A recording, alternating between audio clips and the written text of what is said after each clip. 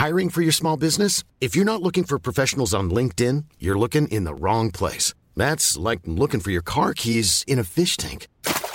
LinkedIn helps you hire professionals you can't find anywhere else, even those who aren't actively searching for a new job but might be open to the perfect role. In a given month, over 70% of LinkedIn users don't even visit other leading job sites. So start looking in the right place. With LinkedIn, you can hire professionals like a professional. Post your free job on linkedin.com/people today. We got a new show. The accumulation of 6 years of podcasting and messing with videos has finally resulted in the launch of Podcastnic's first YouTube show, Past Access. Specifically, the first episode is called Dresden from the Ashes. Involving more than 800 heavy bombers. A new type German Scarecrow bomb explodes in midair, simulating a direct hit on a bomber. Between February 13th and 15th, 1945, over 800 British and American bombers laid waste to the city of Dresden. The destruction from the Allied high-explosive bombs and incendiary devices was devastating to the city and her inhabitants, killing over 25,000 people and creating a deadly firestorm. This bombing left... Pete Coleman and I started podcasting together 6 years ago, and Pete has put his vast travel experience and love of history and culture to use and is sharing his travel stories and adventures with the world. The tagline is barrier-free travel, and as Pete travels the world in a wheelchair, many times with me in tow, I'm excited to finally announce Pete's accessible history show, Past Access, with tons of advice on what to see and even how to get there if you are traveling with any kind of mobility issues, which has obviously never slowed Pete down. Check out the Bohemican YouTube channel. The link is in the description, as is the link to my interview with Pete, where we go over his background, his experience traveling the world as a fencer, and now living in the Czech Republic. And oh my God, this new show is so much work. Please go check it out. Past Access on YouTube. Please. Anyways, let's get to it. Welcome to the History of Germany podcast. Since this podcast exists in English, German, and Arabic, we decided to, hey, let's make use of that. And we asked our German listeners, since they're there, if they have any crazy stories, little 3 to 5 minute snippet of some legend, museum, famous person, whatever it is, some little local trivia that I would love to hear, to send that in English for you guys. And this is one of the results. Hi there, my name is Sven. I'm obviously from Germany. Being more specific, I'm from the capital city of Germany, which you probably already knew is Berlin. So, as being the capital city and the biggest city in Germany, it's full of stories. But today I want to talk about an even more specific unit of Berlin, which is the district of Köpenick. I'm living in Köpenick for more than 6 years now, and it's the greenest district of Berlin, mainly due to a lot of forests, a lot of trees, and a lot of plants. It's in the southeast. So in this district of Köpenick, there is probably the most renowned story, which is known throughout Berlin and also throughout Germany as a whole, which is the Hauptmann von Köpenick, which basically translates to the captain of Köpenick. It's the story about the Wilhelm Vogt, who was a shoemaker, and in 1906, disguised as a Prussian military officer, gathered some Prussian soldiers around him, and then went to a city hall in Köpenick, arrested a few people, and quote-unquote confiscated more than 4,000 marks from a municipal treasury. He afterwards served 2 years in prison, but became a folk hero on the run, and so he was pardoned by Kaiser Wilhelm II. And the whole story is basically known throughout Germany, mostly, I think, due to a theater play about the whole thing from Karl Zuckmayer. So this story, even being more than 100 years old, it's still very present. Sometimes you see actors on the street, mostly due to theater plays that are still present about the story, or just making street performances to get a little buck. There are a few statues throughout the district, one in front of the city hall, also in malls and on the street. And sometimes you see like pictures or symbols of Prussian officers saying goodbye, see you again in Köpenick or something. And also the whole catering trade obviously made like something of a tourist attraction by just naming their bars or restaurants, something like Der Hauptmann von Köpenick or Bar of the Captain or something like that. And which makes it somewhat present for me. As I mentioned, there's a statue in front of the very city town hall of Köpenick. And also there is like one or two rooms, which is somewhat kind of a museum about the whole thing. And my wife and I, almost on the day, 5 years ago, married in this very city hall. And yeah, we're still married, still happy. Yeah, that's the whole story I wanted to tell you today. And thanks for listening. If you had a little case of deja vu there, or if some of that sounded familiar, that was our 50th episode, was on the Hauptmann von Köpenick, and that's not a coincidence. He sent that in right after, was like, hey, you're talking about my hometown. And in fact, that is a very famous story, hence the statue and all that. But I learned about it in school and was riveted because I saw a movie that was done by East Germans, because it was East Berlin? I don't know. But in any case, the communists were making fun of that Prussian authority and that blind following order kind of thing, even though communists were. Anyways, so that is awesome to go from our 50th episode and me just liking spiky helmets to one of our listeners writing in saying, like, I got married in that very building that you're talking about. Awesome. That's like really, really, I mean, we were hoping we'd get cool stories, but that's just amazing. So thank you very much, Sven. And we have a couple more. Also a podcaster or two wrote in, so hopefully we'll be able to share those in the next couple episodes. Anyways, let's get to it. Okay, in English. Was weiß ich? Do you even remember how this works? What we say? It's been a long time. What show is this? I don't remember. I'm not. It's History of Germany, I think.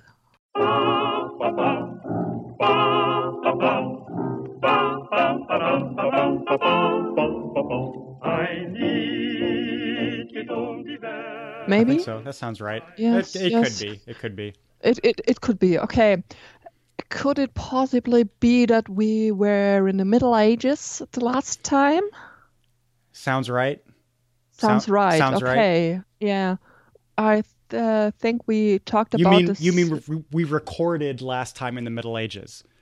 Like the last time Yes. we recorded, we were in the 12th century, because we haven't recorded in 800 years. Is that what you're saying? Yes, sounds- it's pretty feels like this. Yes. Okay. Oh, yeah, I'm with you. Yeah. That's right. Yeah. We were stuck between the Salian emperors and Lothar III, I think. Mhm. We talked about castles, about Hildegard, about the Supplenburgers, and the idea of medieval life. Yeah.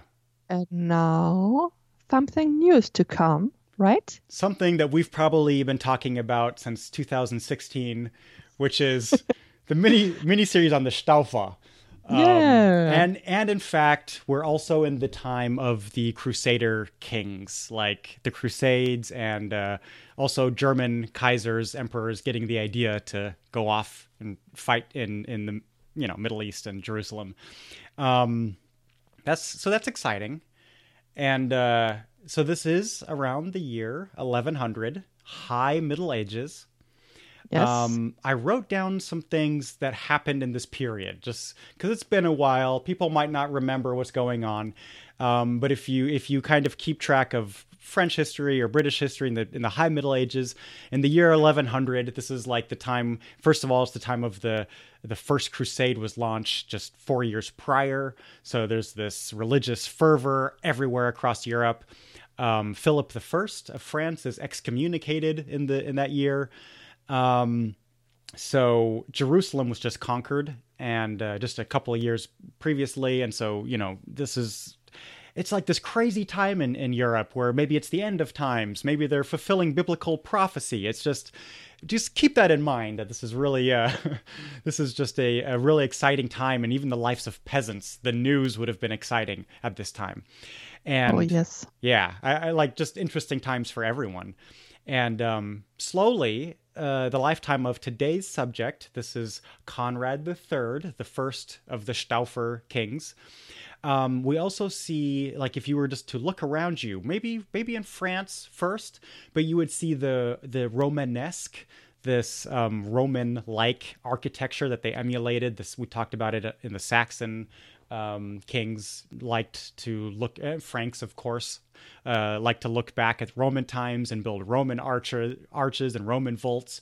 And now we see this new thing called Gothic architecture, especially in France, big, like heavenly bound Gothic architecture and these huge cathedrals.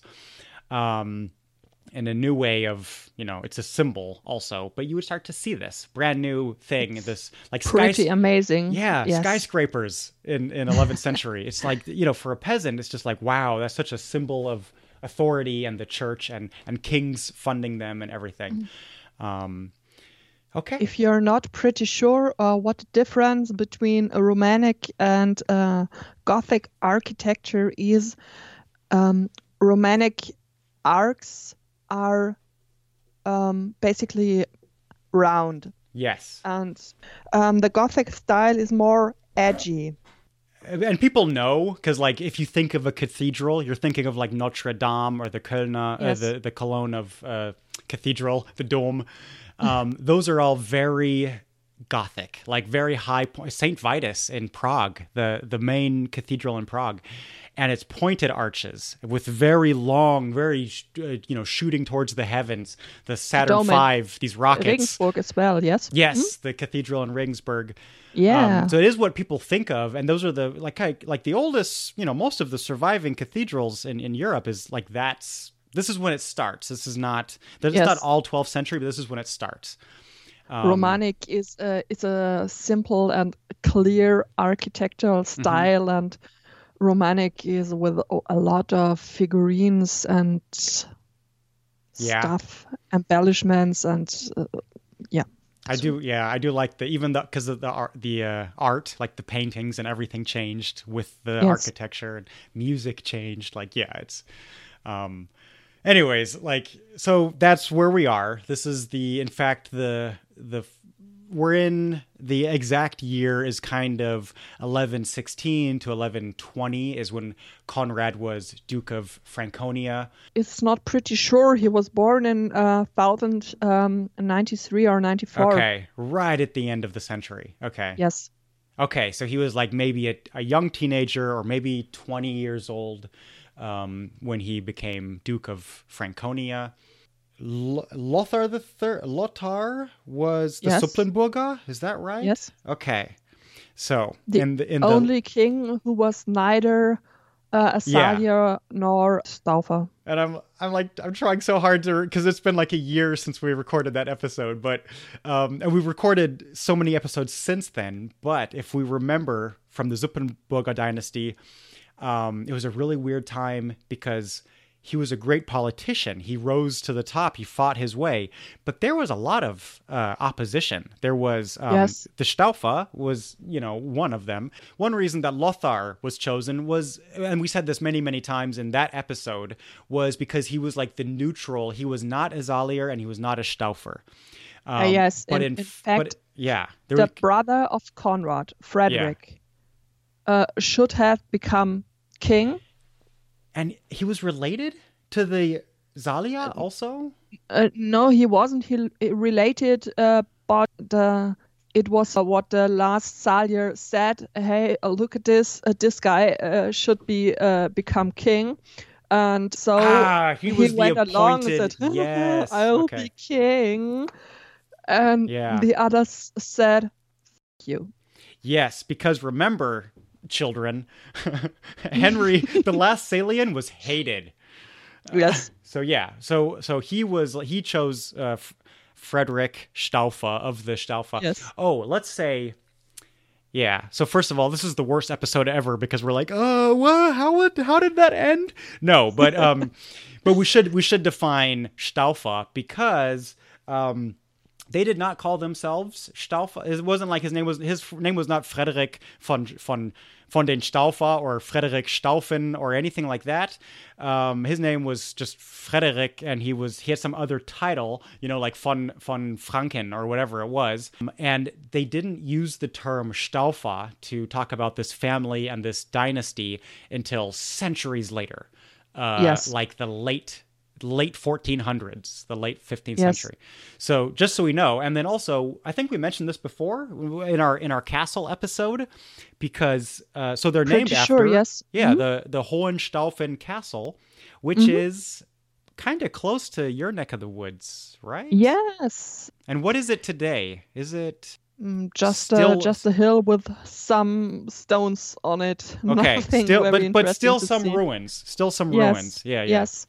Okay, because I looked it up on Google Maps and it says ruins of 13th century castle or something, Hohenstaufen, something. So so they applied the castle to the family, the last name. They didn't call themselves Staufer. Yeah. Conrad III, when he wrote something, he referred to his Salian heritage because his mother was Salian. Yeah, if you're trying to be king, then it's good to say, "Oh, I'm related to the last dynasty." So yes, and in fact, not much is known about the family itself, the Staufer, but Conrad's grandfather, Frederick von Böhren, he lived sometimes around 1050, and 1050 he married a wife, his wife named Hildegard.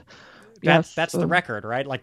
There's it's like we have a marriage certificate, and that's like kind of all we know, I think. Right. Yeah.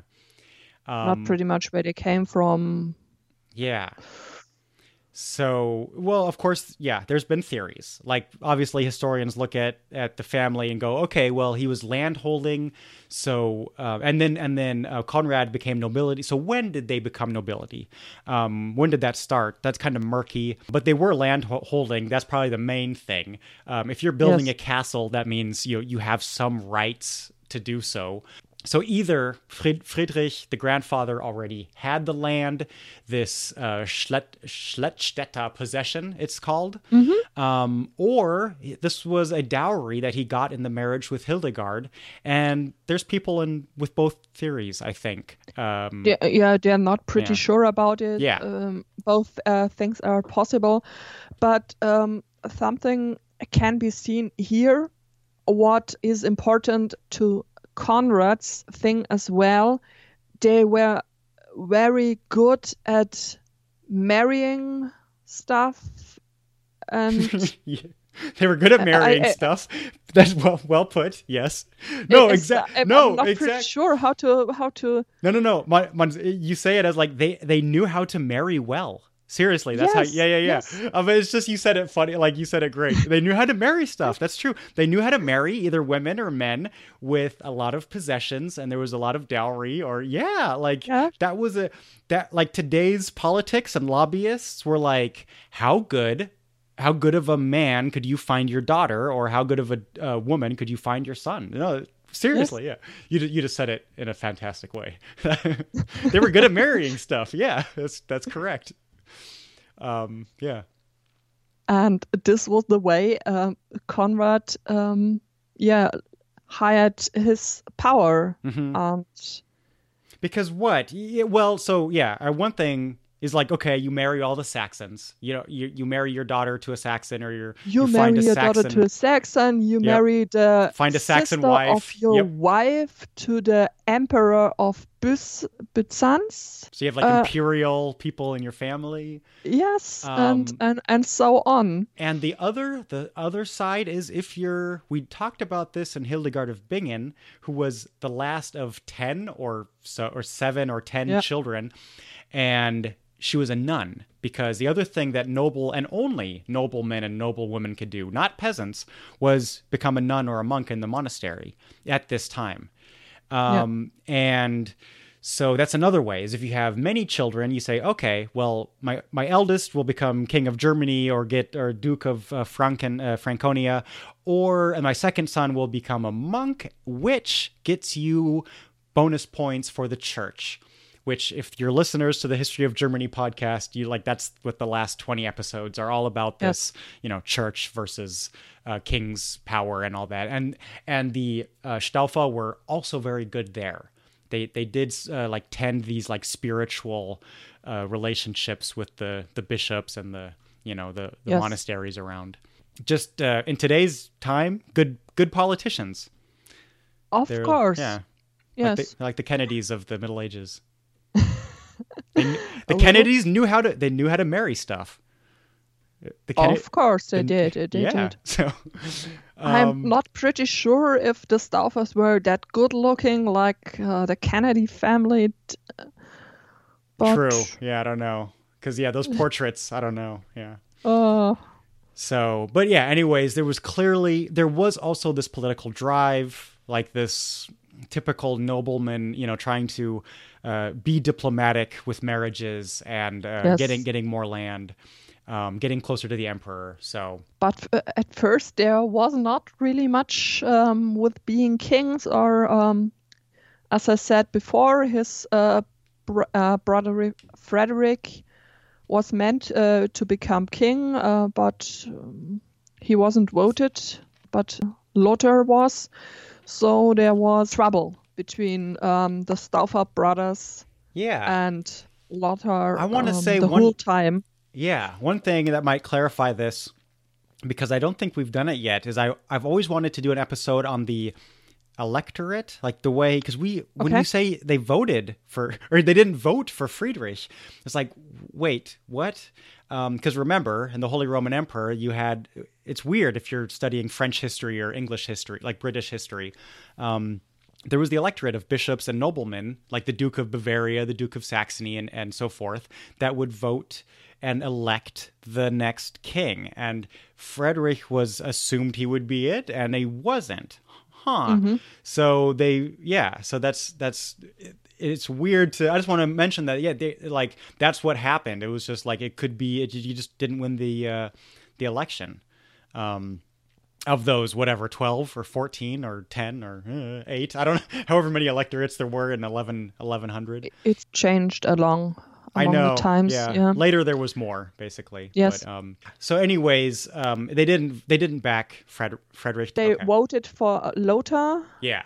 So that was... And then the trouble started. The time of the election, Conrad wasn't in Germany, so he wasn't part of this thing, because he was in Jerusalem for pilgrimage. Mm-hmm. And he returned a year or two after the election, when Lothar was king. Do you think this was also a political move to go? So it was a very you know what I mean? Like if you went on a pilgrimage to Jerusalem, that meant a lot. Yes. You would come back and say, hey, it's like I went on my Hajj to Mecca, but the Christian version, because this was only 10 years or so or whatever after Jerusalem was conquered by the Latin Christians. So do you think this was also a political move, or do you think he was just religious? Maybe something of both. I read something happened that impressed him that much that he did this pilgrimage. Yeah. But is that propaganda or okay. Not pretty sure. Yeah. But of course, one can say it meant a lot that you were in Jerusalem. The others say, "Wow, this guy was here at Jerusalem and back by foot or horse." It was very dangerous, and yes, it was pretty a thing, you can say, to do this journey Yeah. In this case, just bad timing. Yeah. It's kind of interesting. It's like, okay, wow, that's because yes, it is dangerous. It is a long journey. It is in fact, I don't want to, I'm foreshadowing a little bit because he goes back and it doesn't end well. And so I was wondering, it's like, so here's the story of like, oh, he zipped off to Jerusalem and came back 3 years later. First of all, that's a long time. Yes. And second, if you know how Conrad's story ends, you're like, yeah, that's not nothing. So, but yeah, he comes back and there's a new king. So he came back. Frederick was, of course, really pissed off that he wasn't king. But then Conrad was elected anti-king in Nuremberg at 1127 because the imperial cities, Swabia and the Duchy of Austria, weren't that happy with Lothar. We talked about that meant he was a weak emperor, and so they wanted someone else in place. But this didn't work very well. Right. So he's named anti-king, I guess. The thing is, there was this whole oath about whether the last emperor would step in. He kind of, there were oaths taken by the noblemen and everything, to one king or the other, depending on what side they were on. And Conrad, the first thing he did, I think he definitely would have lost a direct confrontation with Lothar. I'm on thin ice there. I don't want to get 1,000 emails saying I'm wrong, but what he did do was instantly retreated.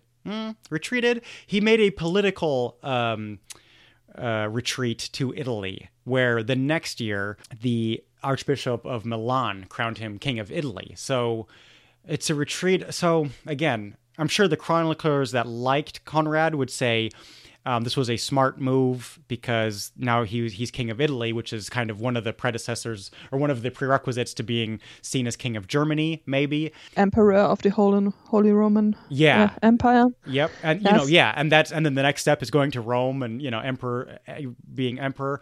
But also the people that didn't like him would just see him as an anti-king and like, oh, he ran away from Lothar and went to Italy.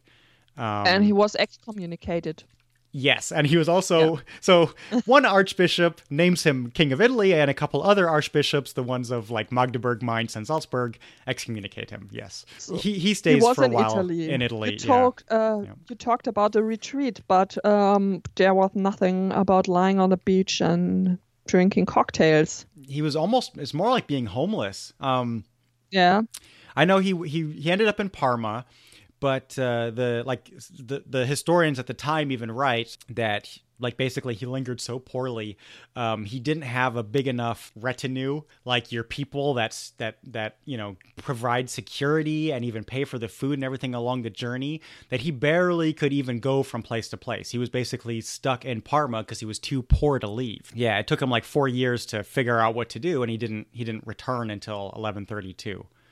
So this is maybe the low point. He's considered an anti-king. He's not even in Germany, that kind of thing. But he returned to Germany in 1132. But there was still trouble because of his anti-king thing. And Lothar haven't forgotten about this. Lothar fought against Conrad and his brother Frederick, and was able to conquer the two Staffers in Ulm. So we talked about those in the Supplenburger episode for sure. I remember this. Yep. Yeah. In that episode, we were just like, oh, this is the first thing Lothar had to overcome is, well, there's these two Stauffer. And remember, like, Lothar was kind of older when he was elected. We also said in that episode he was kind of like a Bernie Sanders or a Pope Ratzinger, where he was already like 80 years old. He wasn't. He was like 70 or something. And so we'll elect him because he was kind of a neutral thing. So, yeah, the Stauffer are very young, but they think they should be king. And in any case here, first, they get defeated. Like bad. Like there's self-humiliation. They have to... it's almost like Game of Thrones, where they walk through naked. They don't walk through naked, but they do walk through barefoot and have to like... it's like this Canotha thing. Yeah, exactly. We talked about. Yep. Yeah, barefoot and like are publicly shamed. Yeah. Yes, but it was a shame But the conflict between the Stauffers and Lothar was solved with this thing. Yep. And it was the chance for Conrad to start his career new, I think.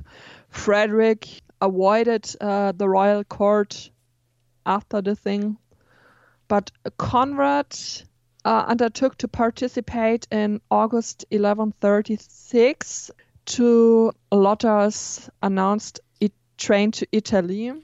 There was there was some uprising in Italy. I'm trying to remember from the Zuppenburger episode, but Lothar had to go to Italy to, quell some uprising and then come back. Yes. I think probably more than once, just based on all the other Kaisers. But yeah, this was a nice diplomatic move to I can go to war. I can fight. I can defend the country. I'm loyal to the emperor now, even though he fought him before. Now, he was down in Italy before, so I think it was this kind of, I keep wanting to say crusade against it. It wasn't a crusade, but it was a war campaign. In German, it's Zug, and I translated it as train. That's not good either. It was a war train before there was war trains. But that, so that was a big, for his reputation, that helped him a lot, definitely. Yes.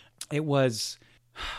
so this was 1130. It was right around then he got married. 1136 went to like the same year basically. He married Gertrud von Sulzbach. He got 2 sons, Henry IV and Frederick. And I think Wait, that is Barbarossa? Is it Barbarossa? Yeah. I'm pretty sure this is Frederick Barbarossa. Yes. Oh, yes, Queen! What? Okay, sorry. I'm fine. Yeah. I'm fine. It's all good. It's gonna be fine. It's gonna be a really interesting episode, I think. I'm pretty looking forward to it. So through two sisters. So one sister married the Byzantine emperor, and the other one married Conrad, which is like, hey, yep. Interesting. Okay, that explains it. That explains the move. Yeah. Wow. Yeah. Marry the emperor's sister. Marry the emperor's sister-in-law. What? Yeah, and marry the emperor's sister-in-law. Yeah. Yeah. Crazy. Okay. He married. He went to Italy, and finally, he became real king. Like now, he was elected. Yeah, the Roman German. Yeah. Yep. Not anti-king. Not excommunicated. Real king. Yeah, that's right. He dies in 1937, and then, okay. Yeah. And now this is all new. So this is all just new history. Dun, dun, dun. So, so this is first, there's Heinrich der Stolze, Henry the Proud. That was the son-in-law of Lothar III, who I guess wanted to continue the Supplenburg dynasty. But pretty sure. Yeah, spoiler alert, we already said Supplenburger is a one-man dynasty, so... but yeah, that was Conrad's first challenge, was Lothar's son-in-law. Oh yeah, okay. So it was. You remember we keep mentioning the was it the symbols, the Reichskleinodien? Yes. So that was passed on to Lothar's son-in-law, which is not nothing. That symbol is not empty. If you have the scepter and the imperial orb or crown, it's like having the crown jewels, basically. That is a very strong symbol in your favor. One of them is being crowned, but the other one is, hey, I got the scepter and orb. And called the Proud, I wonder, was that a compliment? Or was he kind of an arrogant ass? I don't know. But yeah, anyways, we know he selected Lothar. He selected Conrad, so. Yes. And Conrad demanded from Henry his 2 duchies, Bavaria and Saxony. And of course, Henry said, no, not at all. And so they were taken from him. It was an election as well in Würzburg. So he was deprived of both duchies, which Conrad gave to a Babenberger, I think, to Albrecht de Beer, because to get them closer to him and his power, to not have conflicts on this side. But of course, if someone would take away your property, you wouldn't say, okay. Yeah, this It led to a clear military conflict. I was trying to look up really quick if Babenberger kept it, because I know because Babenberger is a famous like noble family from Austria, so that's why they're definitely a term. For centuries to come, they'll be a strong political kind of entity. But this time around, yeah. So there's some battles over who's actually going to keep Bavaria and all that stuff. And Saxony, yes. Yeah. And from here on, it gets really complicated. There were battles fought. Someone died, and the mother of the two young sons. It gets really messy, because they bring in outside help, namely, and I think we actually the problem is this was years ago. Pete and I did an episode on the Przeslav family. I forget how they're called in English, but the first like Bohemian, the first Czech dynasty, and this is the time when there was always a Czech dynasty that was pro-German, and there was an anti-king or so that was anti-German, and some like went to the Saxon kings and were saying, I'll go to the Holy Roman Empire if I can remain king of Bohemia, and all that kind of history. And they're involved here too. So it gets really messy. And in Conrad's lifetime, I know he also plays a role in Polish politics, because the anti-king in Czech Republic happens to be Polish or related to the Polish crown. Yes. So there's actually a triangle of a mess on top of this German civil war that they fight at there's a battle in Kreuzburg in Thüringen, like Thuringia. So just so you know, it's an onion of chaos, and we're trying to simplify it here. Okay, so but yeah, so we have Saxony, Bavaria, but we also have like troops from the Czech Republic, from Bohemia and everything. So yeah, I think one can make it short. In 1142, Henry the Lion was recognized by Conrad as Duke of Saxony. Henry the Lion is the son of Henry the Proud. And Henry the Proud just like dropped dead the same year. Yeah. Why? I don't know. But yeah, so yeah, exactly. That's Henry the Lion, who will be its own, probably even heirlooms episode, because Henry the Lion, you can't, if you're a tourist in Munich, you can't get away from Heinrich der Löwe, like this and that, and him as a symbol. But the conflict wasn't ended with this. It remained, I think, unsolved during Conrad's reign. There is a very famous legend. You know this one. Do you know the legend, the Siege of Weinsberg? I don't know if you know it by the title. Yep. As soon as I say it, even in America, like half the English-speaking audience will be like, "Oh yeah, really? It's that." Yep. Is it true? First of all, I want to know, do you think it's a true story?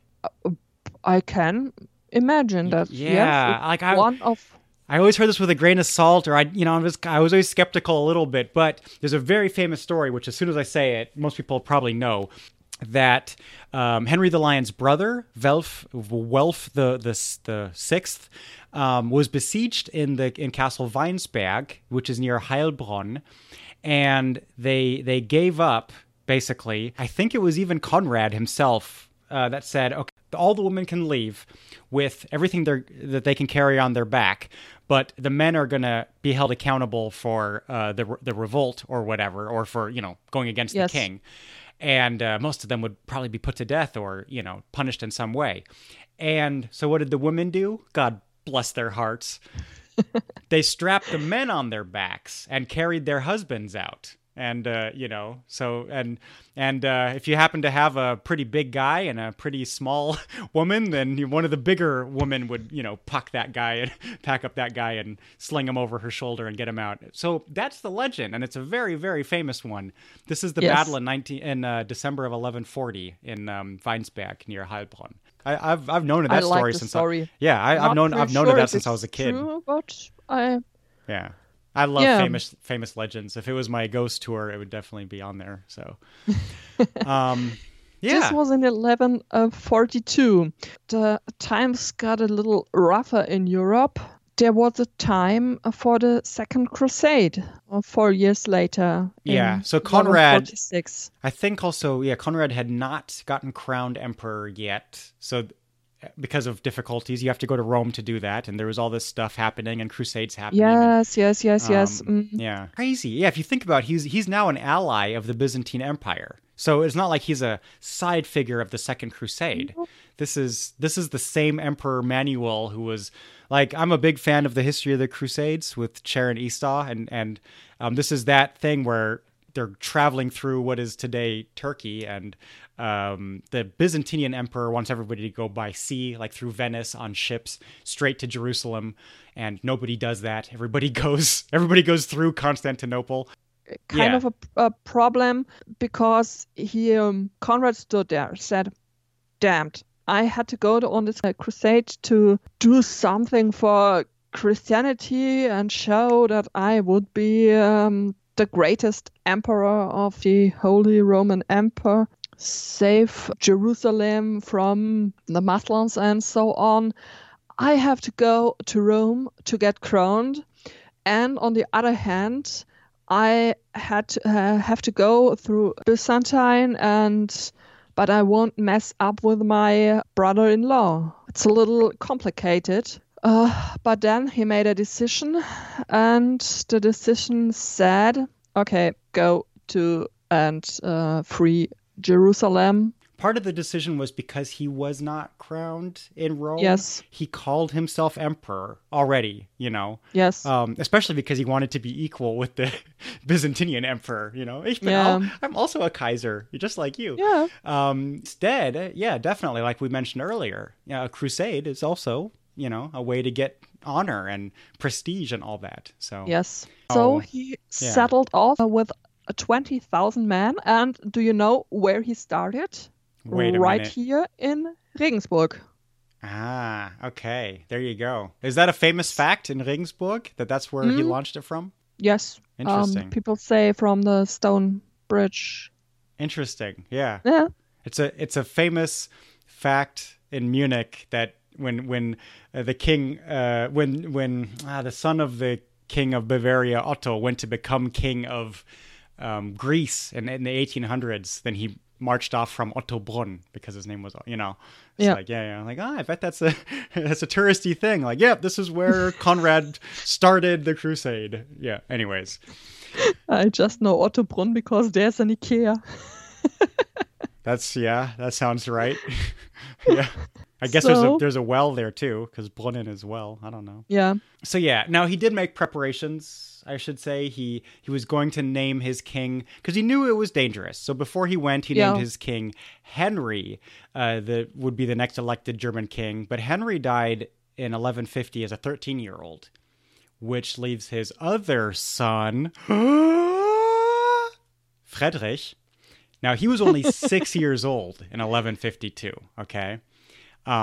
But so he knew, like, he wanted, his kids, one of his kids to be the next heir. He first named him Frederick II of Swabia, or was that a different Frederick? Because everybody's named Frederick. So yeah, it's really... Yeah, either that or he would be the next one. And he did something to set him up as the next king. 1147. Yes. So this is still, Henry's still alive in 1147 when they left. The son was, I think, 10 years old. And so Frederick was only 6, something, or somewhere right around there. He was only 6. But anyways. And the Archbishop of Mainz, also a Henry, used to do all the stuff which wasn't necessary until Conrad would return. Why did Germans only have 5 names? Can we talk about that for a second? Can we? I'm not pretty sure why it was this way. Seriously. I think it's... Yeah, part of it is the nobility thing, because Yes. British kings only, there's like Charles, and there's not that many either. James, and And so this haven't changed a lot through the centuries. It's just give me a George. Give me one George, so I can, what, like the Archbishop of mine, George. I'd be like, oh, Georg. What? No, they're all Frederick. Anyways, okay. no, it was a Henry. But Henry. Yeah. anyways, yeah. Well, we were on to start the crusade. Off to the Crusades, yes. Yeah, 1147. Through Bulgaria, over the 20,000. Byzantine Empire. Yeah, started with 20,000. That's important. That's right. They crossed Hungary. They went through Byzantine. They arrived at Constantinople to say hello to... Hi, brother-in-law. Yep. Yeah, 1147. It took them a year from Regensburg to Constantinople. Yeah, the first thing was, of course, he met the emperor and agreed, like, yes, let's have a war with the Seljuk Turks.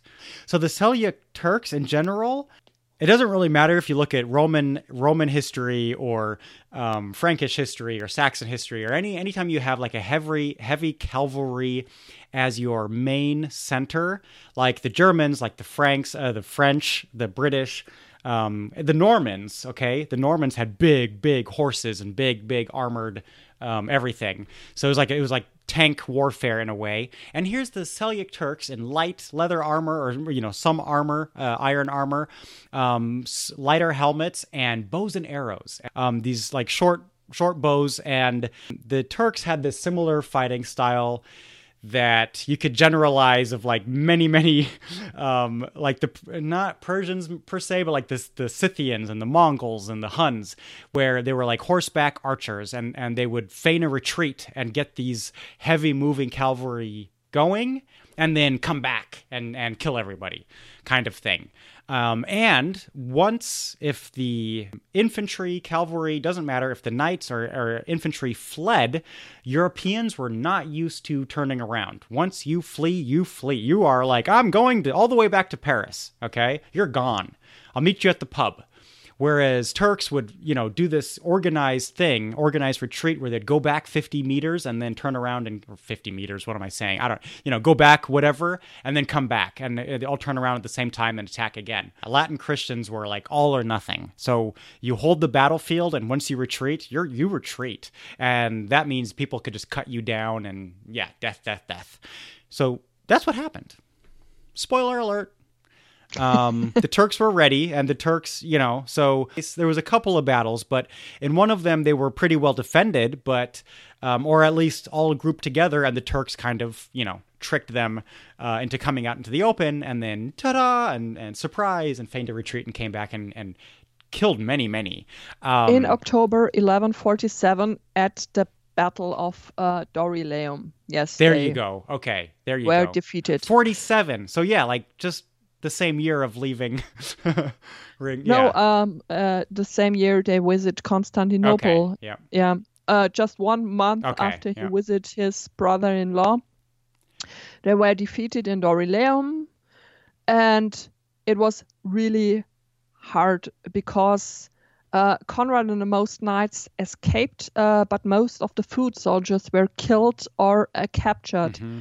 They're from the 20,000 men and women leaving Germany. There were just 2,000 left. Yeah. Yeah? That's like German slaves and German, that's crazy if you think about it. Here's some peasant from Regensburg. It's like, oh, I'll go along. It's a convoy from Guatemala through Mexico to Texas. It's like, oh, I'll just go along. And everybody gets killed. What we're really skipping, or what we're not emphasizing, is heat, hunger, thirst. They quickly ran out of water right after leaving Constantinople. They ran out of water. They were starving and dying of thirst, and I think disease. Diseases, of course. While they were fighting battles. So, yeah. That's like, you're not just wearing heavy armor in like 40 degree, like 100 degree, 40 degree, wherever you're from, weather in the Turkish sun, the Byzantine sun, I guess, still, in European armor, like made for a German, Regensburg climate. Mm. And you're kind of shitting your pants because you have dysentery and you're very thirsty and you're probably very hungry, and it sucks. So, there you go. It really sucks, yeah. They made it to Nicaea, and most of the survivors deserted and try to make their way home. of course, Conrad couldn't do this, so he and his men joined the French army under King Louis. So, but they it were was going not, towards Edessa, I think. yeah, right? yeah, Okay. to free Edessa because Edessa fell, and they want to reconquer it, but it was not the best decision Conrad have ever made because he fell seriously ill. I think he got malaria. So Yep. he was sent to recuperate to Constantinople. After recovering, Conrad sailed to Acre, and from then he finally reached Jerusalem. He participated in the siege of Damascus. Oh, he did go which with was- it. Okay. But wow, Yeah, he he- must... Yeah.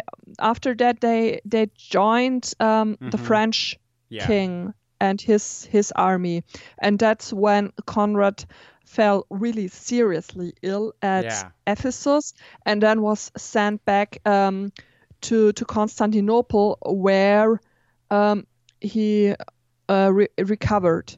Yeah. And after his recovery, he sailed back to Acre and then to Jerusalem. After this, it was the siege of Damascus. So he probably, and after, he probably thought he Yeah. was fine, because malaria, like you get sick for like 3 or 4 days, and then you're fine for a month or a year or whatever, and then you can have another attack.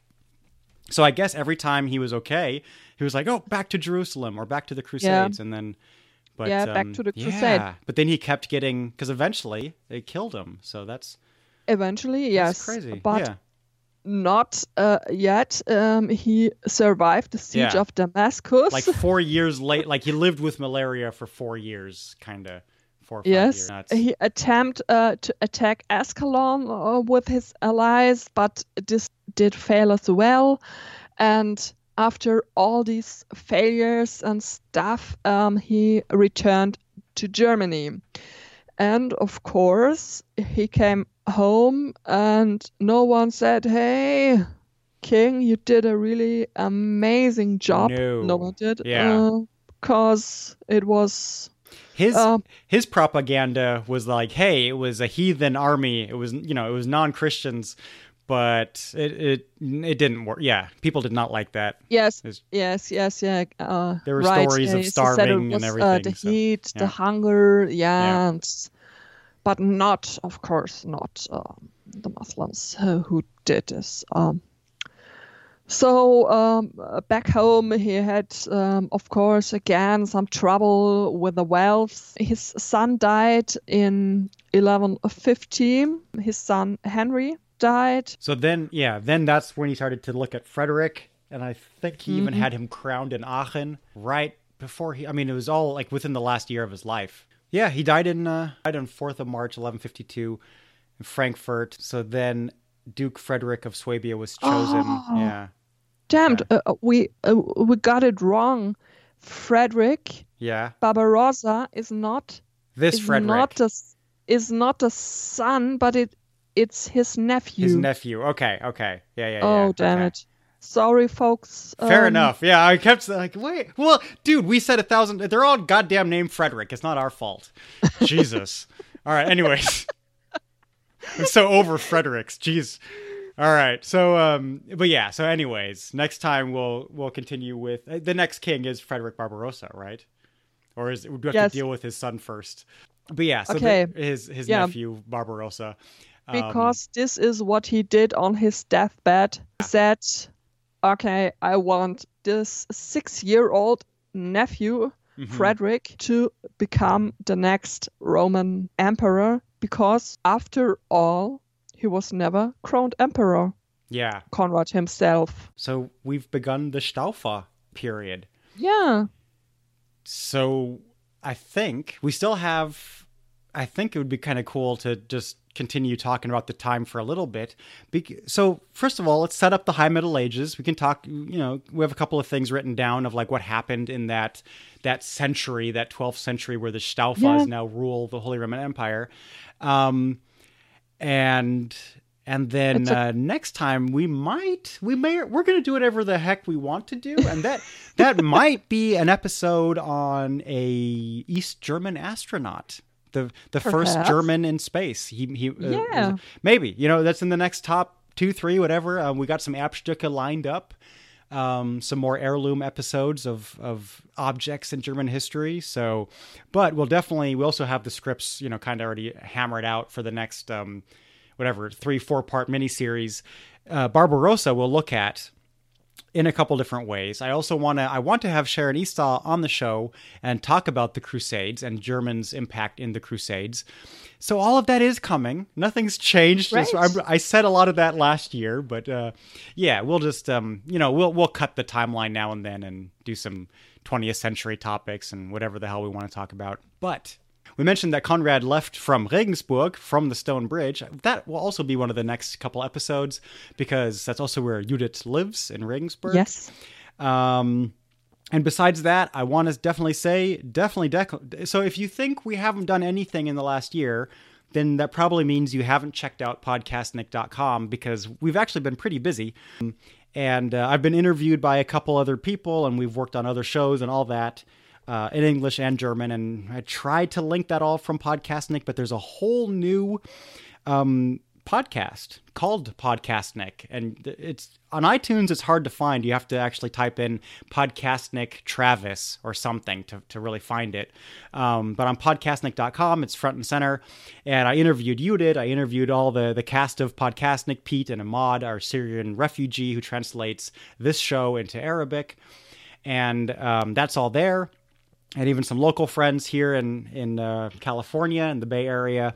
So go have a listen on Podcastnick. And if you want to support the show, you can always do that by leaving a recension. You can always do that by leaving a review on iTunes. That really, nothing helps us more, to be honest, than spreading the word. And one way to do that is by giving a review on iTunes, because then we bump up the charts and people find us easier and all that.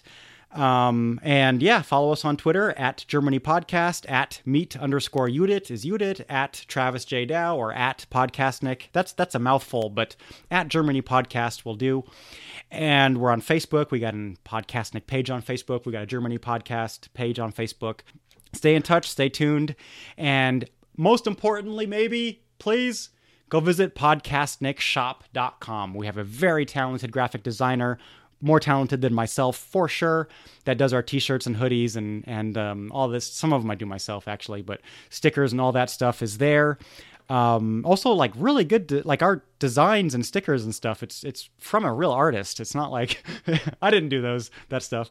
So go check out podcastnickshop.com. You can just throw money at us on Patreon or PayPal or any of that stuff. And check out our sponsors on podcastnick.com. Okay. Jetzt. Anything else? I think we got it. I think we got it.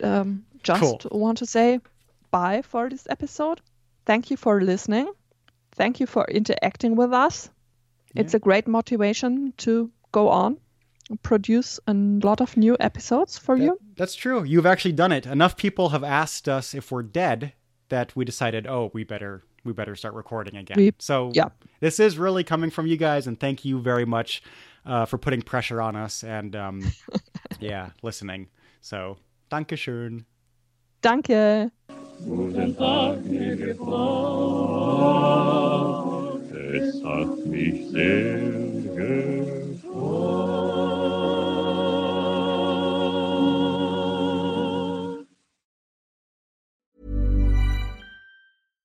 When you make decisions for your company, you look for the no-brainers. And if you have a lot of mailing to do, Stamps.com is the ultimate no-brainer. It streamlines your processes to make your business more efficient, which makes you less busy.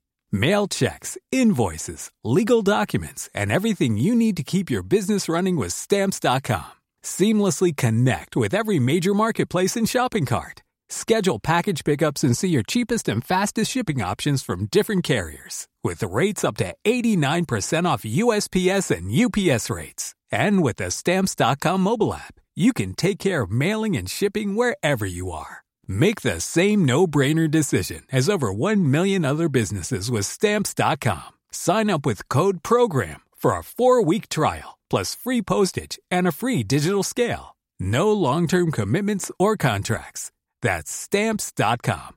Code PROGRAM.